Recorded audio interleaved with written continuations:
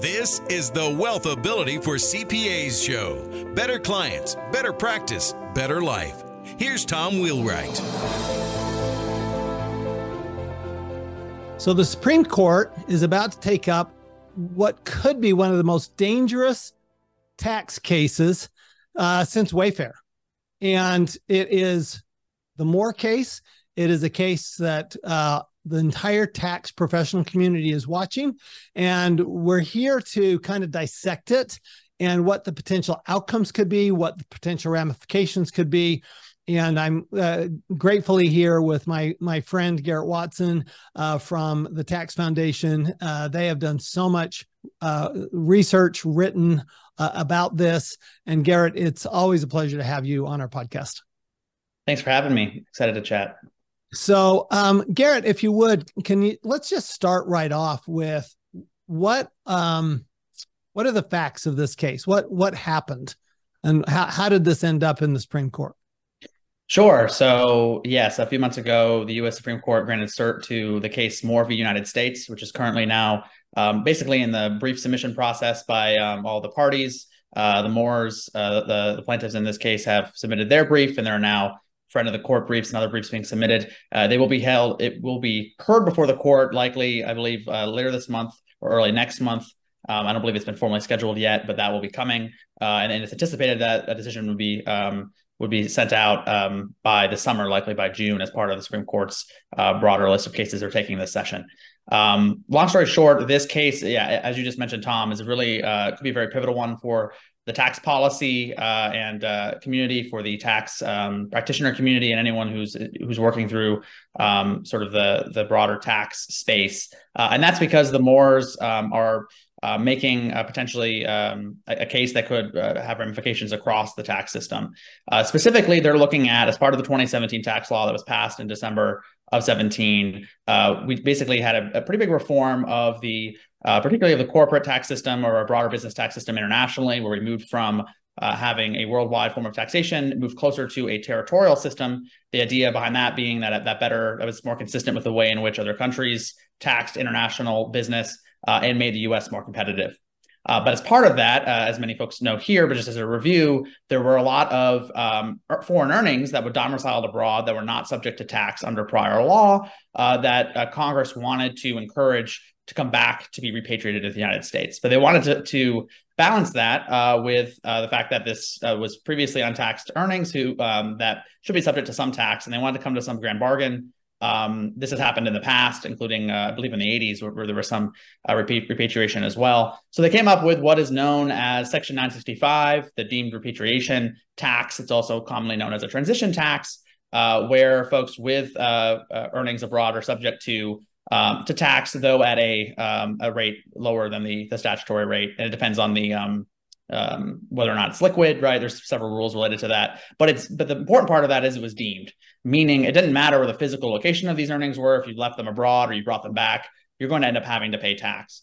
Notably, this impacted both, of course, impacts C corporations with earnings, but also, of course, impacts shareholders of folks who may have some exposure indirectly from this deemed repatriation. And that's where the Moores come in, where they have, go ahead. Let me ask you a question on that. So the Moores aren't the ones it's not the shareholders being taxed, right? It's the company being taxed. So the Moores themselves were not being asked to pony up tax. Right. So they own shares in a foreign, I believe it's an Indian-based company, KissenCraft, which itself has some deemed repatriation tax owed. And the argument is that despite the fact that they are have ownership here, they have not realized any income, right? They're merely owners, but they are getting some impact on their overall income from the company indirectly, right, as shareholders, because of this deemed repatriation tax. And so basically it comes down to whether or not this could be considered a tax that is direct, that has not been apportioned, that would therefore not be constitutional. And that's basically the very long story short on the legal basis for their case, is that 965 is something closer to a wealth tax than a traditional tax on earnings from pass-through businesses that we typically see. And so, and just to finish up the recap here, this was taken before the Ninth Circuit. Tom and I were just talking about this right before the recording, which basically what happened there was they were very skeptical of the Morris claims and had a very sort of sweeping interpretation of the authority of Congress and others to set tax law that could potentially be used as a way to justify even wealth taxation under current law. That might be part of what's going on here is a reaction to that.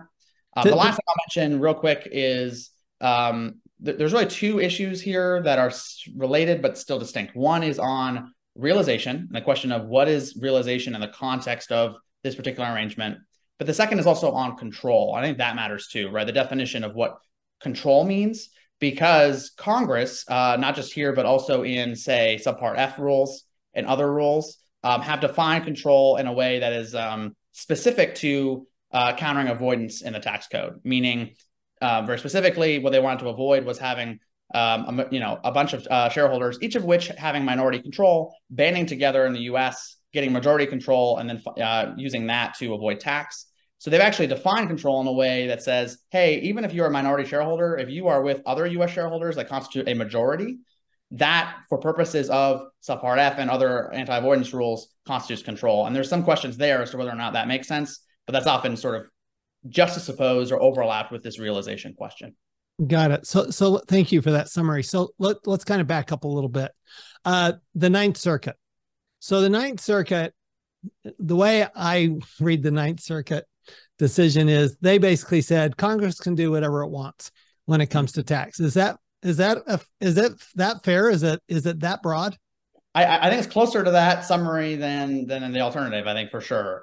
In that they and it's been pointed to that this Ninth Circuit decision could open the door to a variety of taxes that would traditionally be considered folks would be very skeptical of from a constitutional basis, particularly as it relates to taxes on wealth. And this is something that's been dealt with at the state level as well, because you can try to creatively interpret certain taxes to avoid it being a direct tax on wealth. Most notably, I believe it was in Washington state where they tried to interpret where they can't tax income. Instead, they reinterpreted it to mean it was an excise tax on doing business, even though it had all the traits of taxing income. So there are ways to reinterpret these things. I think there's a very big question whether that Washington capital gains tax is constitutional. So yes, that's another case that I'm sure that we'll be watching. And Washington, I'm sure, is watching the Moore case very carefully, yes. Because they have, I think, some issues, similar issues. So here's a question I've got. So isn't every corporate tax basically a tax on wealth? I mean, how because the Supreme Court has held that corporations are persons, right? They're not individuals, but they are a person. We had a case a few years ago where the court held that the corporations have rights as persons and taxpayers, and so even though they're owned by individuals. Do you think this is pretty easy for them to say, for the Supreme Court to say, well, this is really narrow here, and look, and actually hold against the Moores while still saying that you can't have a tax on unrealized income, because the reality is it's not a tax on them.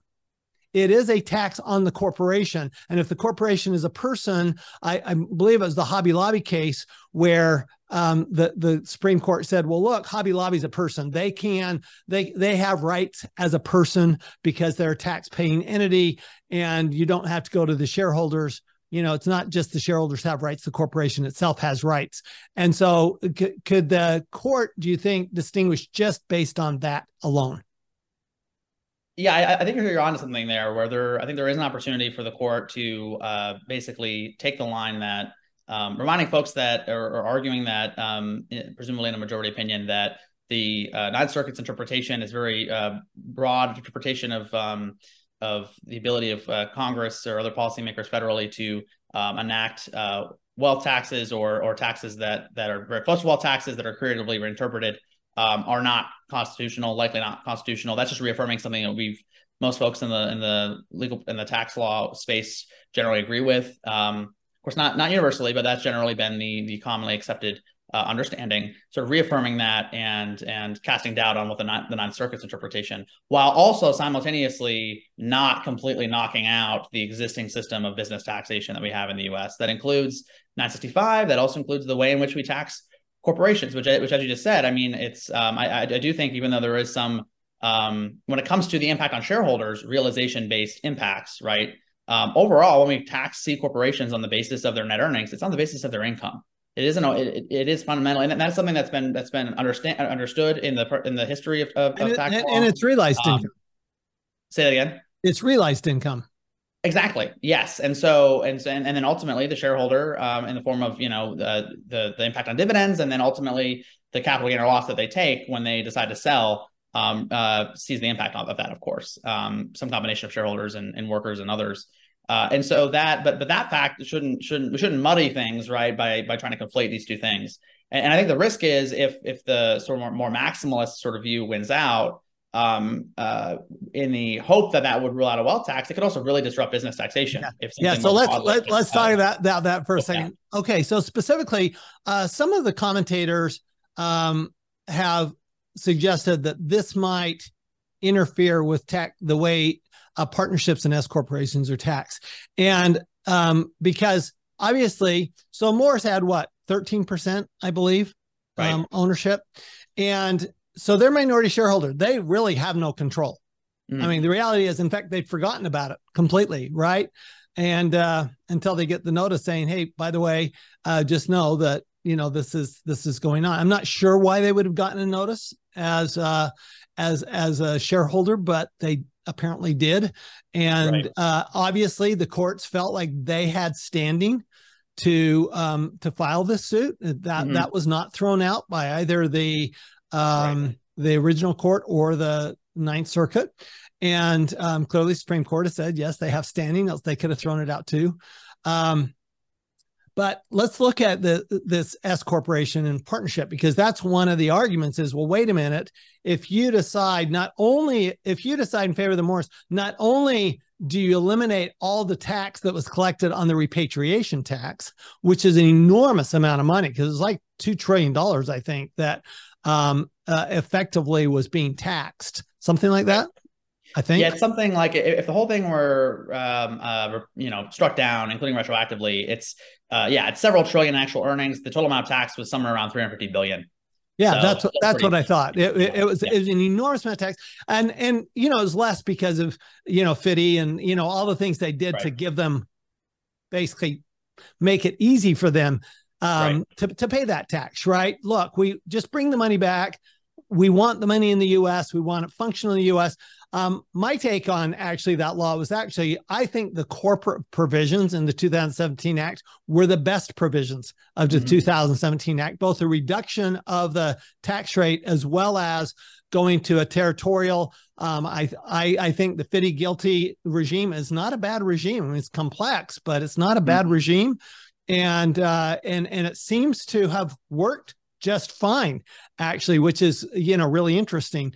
But again, one of the questions is, when you have commentators saying, well, this could affect partnership and S corporations, there are lots of minority shareholders in S corporations, lots of limited partners in partnerships that absolutely get a tax liability that's frankly far more egregious than what the Moores had. I mean, the Moores, all it affected was technically the value of their stock, but the reality is it didn't affect them directly at all. It was the corporation. If you can separate the person from the shareholder from the corporation, the Moores have no case, which I think is part of what the Ninth Circuit was suggesting. But with an S corporation, let's say a non-voting shareholder or a limited partner, they don't have any vote, and it is a tax on them.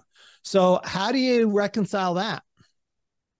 Yeah, I think that's right, and that's exactly why I was pointing to this. There's this separate question that's come up about control, which is part and parcel of this, right? Which is, we have a broader system of defining, control foreign corporations and subpart F for international sort of tax liability calculations in the U.S. And That was defined statutorily, where, as I outlined earlier, right, you can have individually minority control, but the definition of control for purposes of entering into that regime is not consistent with the intuitive definition, right? And that's precisely because they defined it as control amongst all the U.S. shareholders, not just individuals, even if there's no relationship. And that was done in Congress to ensure that folks couldn't, collude or work together to, in the context of a foreign controlled corporation, to avoid tax. And so, but the big thing there is, and I think the thing that's sometimes missed, and this is something George Callis, former tax counsel on Ways and Means, was very integral to building out a lot of the 2017 tax law rules. He pointed out that that the definition of control is a statutory one. It's not one that's constitutional. The realization question, the question of whether or not something is a direct or indirect tax, is a constitutional question. And depending on your interpretation there, you can create a consistent, at least an internally consistent case for why 965 or these other things are not constitutional. We may not agree with it. But the control question is sort of, can be a bit of a sidetrack, because it's a statutory question. It's a question of interpretation. But arguably, there's no constitutional question there, because Congress has the statutory authority to define control however they like. And so you'd have to create some sort of constitutional question for why that matters in the context of 965 and these other things. I also want to mention, of course, and as we outlined in our piece at Tax Foundation, and as others have pointed out, including Mindy Hertzfeld at Tax Notes, there are a variety of other things, including Subpart F, CFC rules, mark-to-market rules are also. So let's get to that, but let's just for a second, let's clear up the S corp and the partnership. If they decide that, because saying, you have the control issue, that would be one of the Moore's arguments. Clearly, we didn't have control over this, but then at the same time, how can you rule for the Moores and rule against and not rule for partners, limited partners, for example, because they are taxed, right? And they are not getting the money. Yeah, this is how the dominoes fall, right? If you start accepting the core premises of the Moores, it's hard to know what is the guiding principle by which we stop, right? You can, I think, create a middle ground where you're talking about, hey, the Ninth Circuit's interpretation and wealth taxes are still not constitutional. That's fine, but the rest of this is preserved. But yeah, once you start asking the questions about whether or not 965 is constitutional, the rest of it is very hard to separate out, right? And this could, knock out a ton of related provisions that have very similar structures. So could they look at just the realized versus unrealized? Because very clearly, a limited partner realizes. I mean, that's income that's been realized by the partnership, right? That's income that's been realized by the S corporation. And could they go straight to the realized unrealized? So let's talk about the realized unrealized, because we have unrealized taxation in the law. We have mark to market rules in the law, which is unrealized income. So how do you reconcile that with I know you guys have said no, wealth taxes are unconstitutional. I believe you said that. And of course, we all hope they are, because none of us want a wealth tax, because it's the worst kind of tax. But how do you reconcile that mark to market with a realized versus unrealized? Do you throw that one out? Yeah, I think once you start, deciding that this is the 965 is thrown out on the basis of realization, that is exactly when it starts imperiling these other aspects of the tax code. Mark to market's a good one. I think the broader Subpart F regime starts being under question. There are even questions about whether or not maybe the book minimum tax that was recently passed could be complicated, because there are, of course, you're talking about using a different set of books that many of which have stuff that's on the books that isn't realized, right? And so. The ball of yarn here starts unwinding very quickly.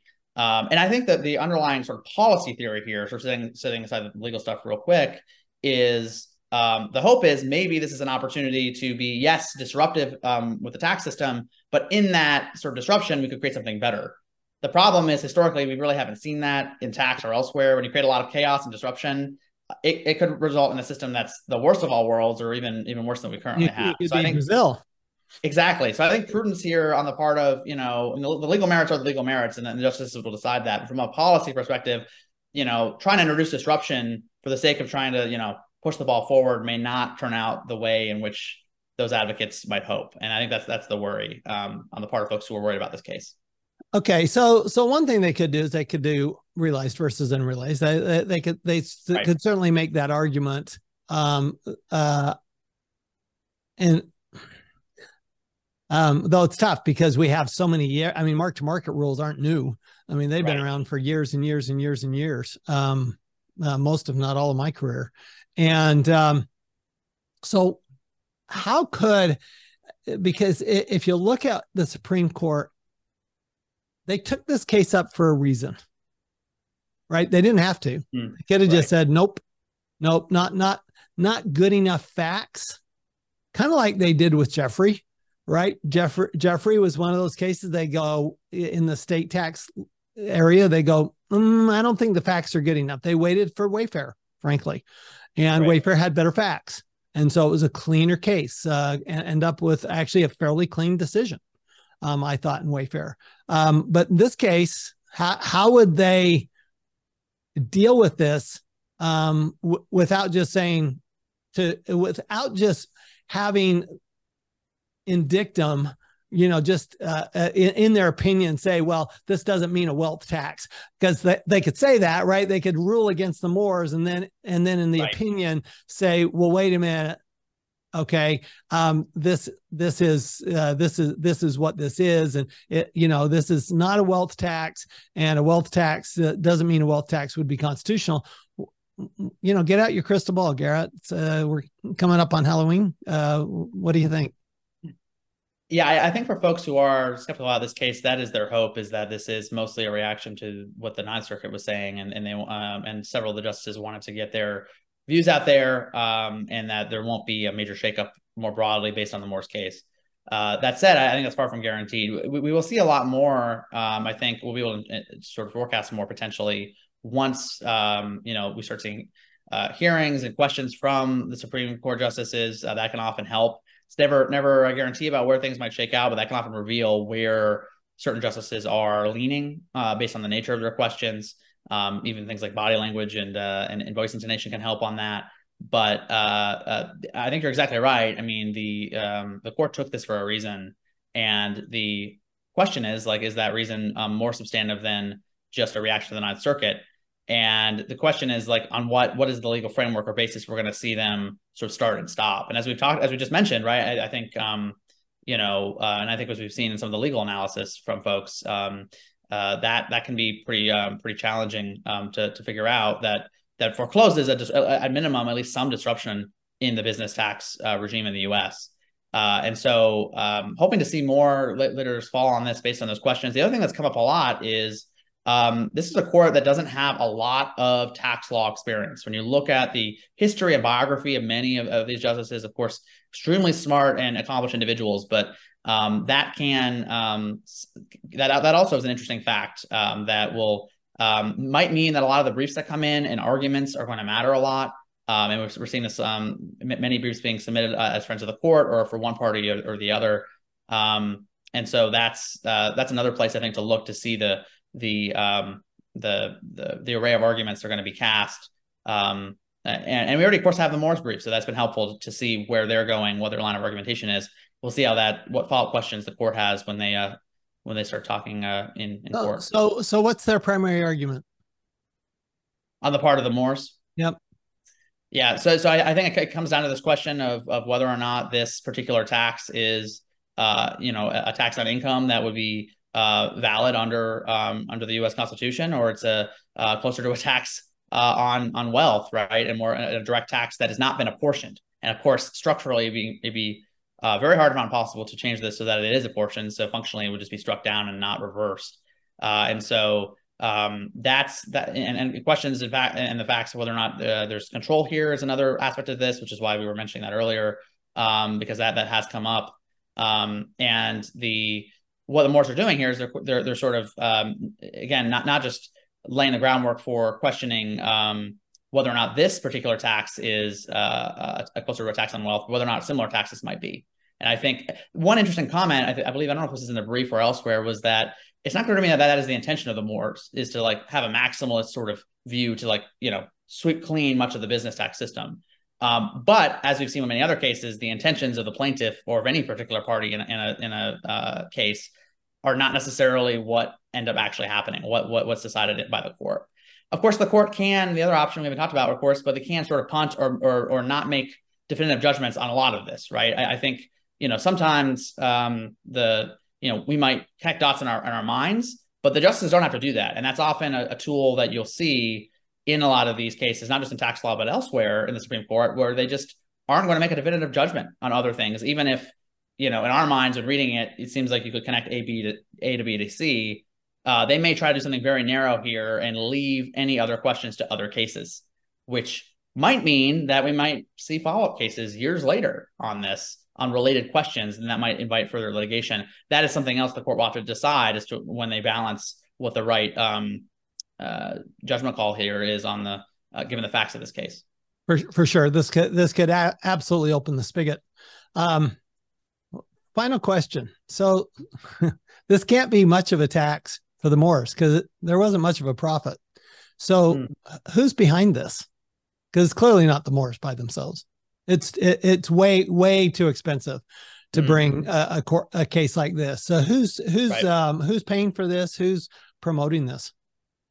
Yeah, I'm not sure. Of course, I don't think there's any sort of public accounting of who's paying for it. I know the attorney of record and the folks who are helping, of course, is Competitive Enterprise Institute has done a lot of work on this, and I think that goes back to this question of like the more narrow facts of this case, and then more broadly, I think there is sort of an opportunity for some folks who are pro Moore or more in the case of like, hey, we need to see some disruption in the tax system, is foreclosing the wealth tax discussion for good, because I think that's going to continue to be a discussion. And there are legal theorists out there, particularly left-leaning folks, who argue like, no, actually, we can make this fit into the existing system. And then also, this idea that I just mentioned earlier, which is, if we can create an opportunity for some disruption that might help create something better, I think that can be a challenge given the how that's worked out historically. But the So I think that's probably what the motivation is here, right? Of course, a lot of folks may just, I think there are legitimate thoughts that this particular tax, more narrowly, was not well structured. I think people did sort of, bristle at this idea that, hey, Congress just comes in and just deems this repatriated and institutes an income inclusion rule. Though that's not, to be clear, historically anomalous or inconsistent with what we've done in the past. A lot of the other rules in the international tax regime, including GILTI, are income inclusion rules. A lot of the discussion in the Pillar 2 discussion with the OECD include income inclusion rules. So that's probably just another way of going back to what we talked about earlier, which is you start asking questions about one part of this, it's hard to say, what is the limiting principle by which we stop there? But of course, that's not something for the plaintiffs. They're just looking to resolve their case. Whether or not that knocks down other things is not necessarily something that they need to take on themselves. That's the responsibility of the court to determine and figure out, given, if you apply a fact or circumstance here and it applies elsewhere, that's on them to do. And then on Congress to fix the laws if indeed something is unconstitutional. Oh, thank you. So thanks, Garrett Watson. Please go to taxfoundation.org. There's an enormous amount of great information. They do an amazing analysis, not just on Moore, but on state taxes, on taxes, on the global minimum tax, which I have a very hard time with, mostly because I think it's doesn't do any good for anybody in the U.S. And it's like, why are we giving away profits from U.S. corporations to other countries? Makes no sense to me. That is a discussion for another day. Garrett, would it be okay if, as this progresses, that we get you back to do an update? Yes, we'll be happy to update. And yeah, this will be a fast-moving case in the next few months. That'll be awesome. So just remember, everyone, we have to pay attention to these court cases because they don't just have a ramification. They have a ramification on our clients. They have a ramifications for our practice, our business. Can you imagine? The tax preparation softwares even dealing with this, this kind of a disruption? Just learning GILTI and FDII was hard enough in the first place. Now, there's potential of throwing them out. Do they come in and say, well, then we're going to do a value-added tax because value-added tax is an indirect tax, we don't have this issue, right? That's clearly an allowable tax. I think a value add tax, just like a sales tax is, and we could do it that way. So there's so many ramifications from this Moore case, and I would encourage everybody pay attention to what's going on, and let your clients know, because our clients need to know what the potential is. I suspect it'll be a more narrow view, because courts tend not to like to disrupt the fisc. They don't like to generate refunds. I found in state courts, federal courts, they do not like to generate refunds for broad classes of taxpayers. And with that, hopefully we'll get something a little more narrow, but maybe get some good definition out of this, and we'll follow it as we go. And as we explain it to our clients, kind of keep them abreast, our clients will be so appreciative of it. Remember, the more we do for our clients, we always end up with better clients, a better practice, and a better life. We'll see y'all next time. You've been listening to the Wealthability for CPAs show. Better clients, better practice, better life. To learn more, go to wealthability.com.